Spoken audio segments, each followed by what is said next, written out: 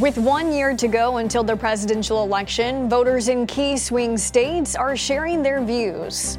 And check your freezers. Tyson is recalling nearly 30,000 pounds of chicken nuggets. The Morning Rundown starts now.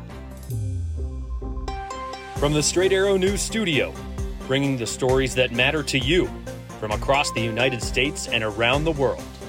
This is the Morning Rundown. Today is Monday, November 6th. Thank you for joining us. I'm Kara Rucker. With 1 year to go until Americans head to the polls for the 2024 presidential election, a new survey is showing what voters in key battleground states are thinking.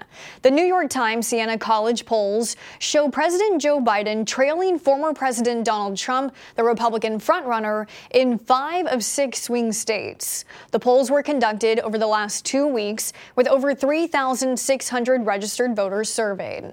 According to the results, Biden is behind Trump in Arizona, Georgia, Michigan, Nevada, and Pennsylvania by margins of 4 to 10%.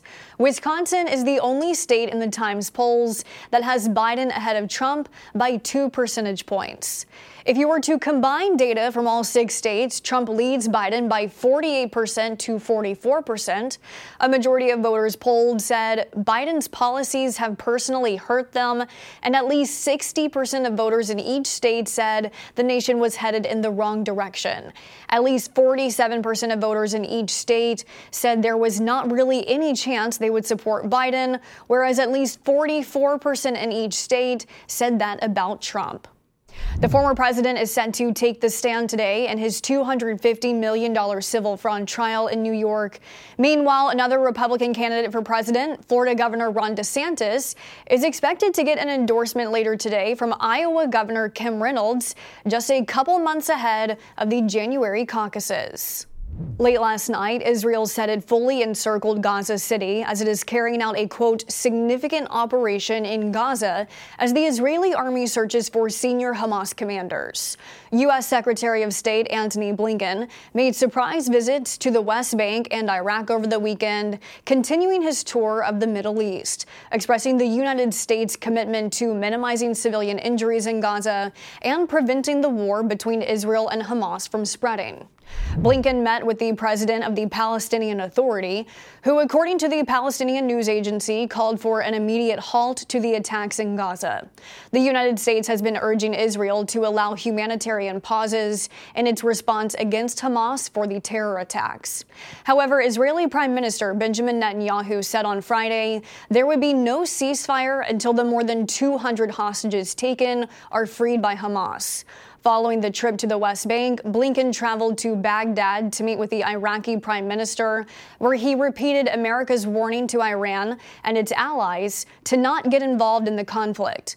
U.S. forces in Iraq and other locations in the region have been facing a surge of attacks from militia groups aligned with Iran. To anyone who might seek to take advantage of the conflict in Gaza to threaten our personnel here or anywhere else in the region, don't do it.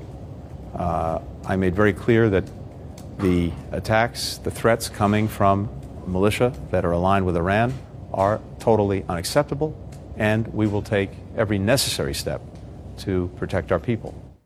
On Sunday, officials said the U.S. military shot down an attack drone that was targeting American troops near their base in Syria.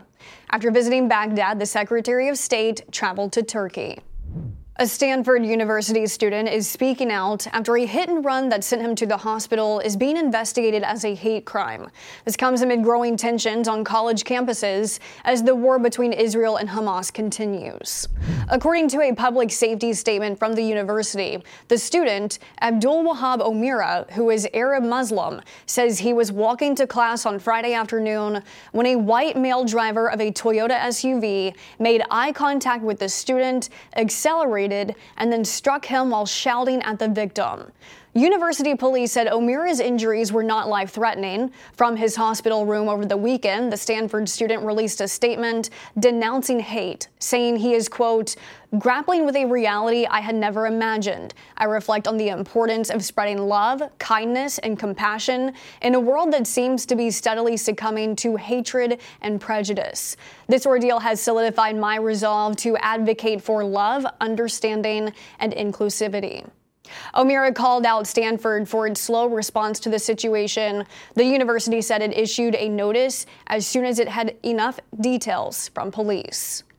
Germany's Hamburg airport is back open after a hostage situation was resolved on Sunday afternoon. Police say an armed man drove through an airport gate with his 4-year-old daughter in his vehicle on Saturday night.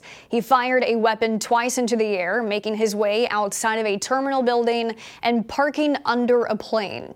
According to authorities, the girl's mother notified police that she had been abducted by her father in a possible custody battle. The hostage situation ended peacefully, with authorities taking the man into custody after 18 hours of negotiation. While no one was hurt during the standoff, more than 100 flights were canceled and several planes rerouted, affecting the plans of thousands of travelers. Now to a consumer warning this morning. Tyson Foods is recalling nearly 30,000 pounds of dinosaur-shaped frozen chicken nuggets because they may be contaminated with metal pieces. The recall affects the company's 29-ounce plastic bag packages of the Fun Nuggets, which were produced on September 5th of this year and have a best if used by date of September 24th of 2024. The products were shipped to distributors in several states. Tyson says it issued the recall after a limited number of customers reported they found small, pliable metal pieces in the chicken. According to the USDA, there has been one minor oral injury reported. Tyson Foods says anyone who purchased the nuggets should cut the UPC and date code from the packaging, throw out the product, and contact the company.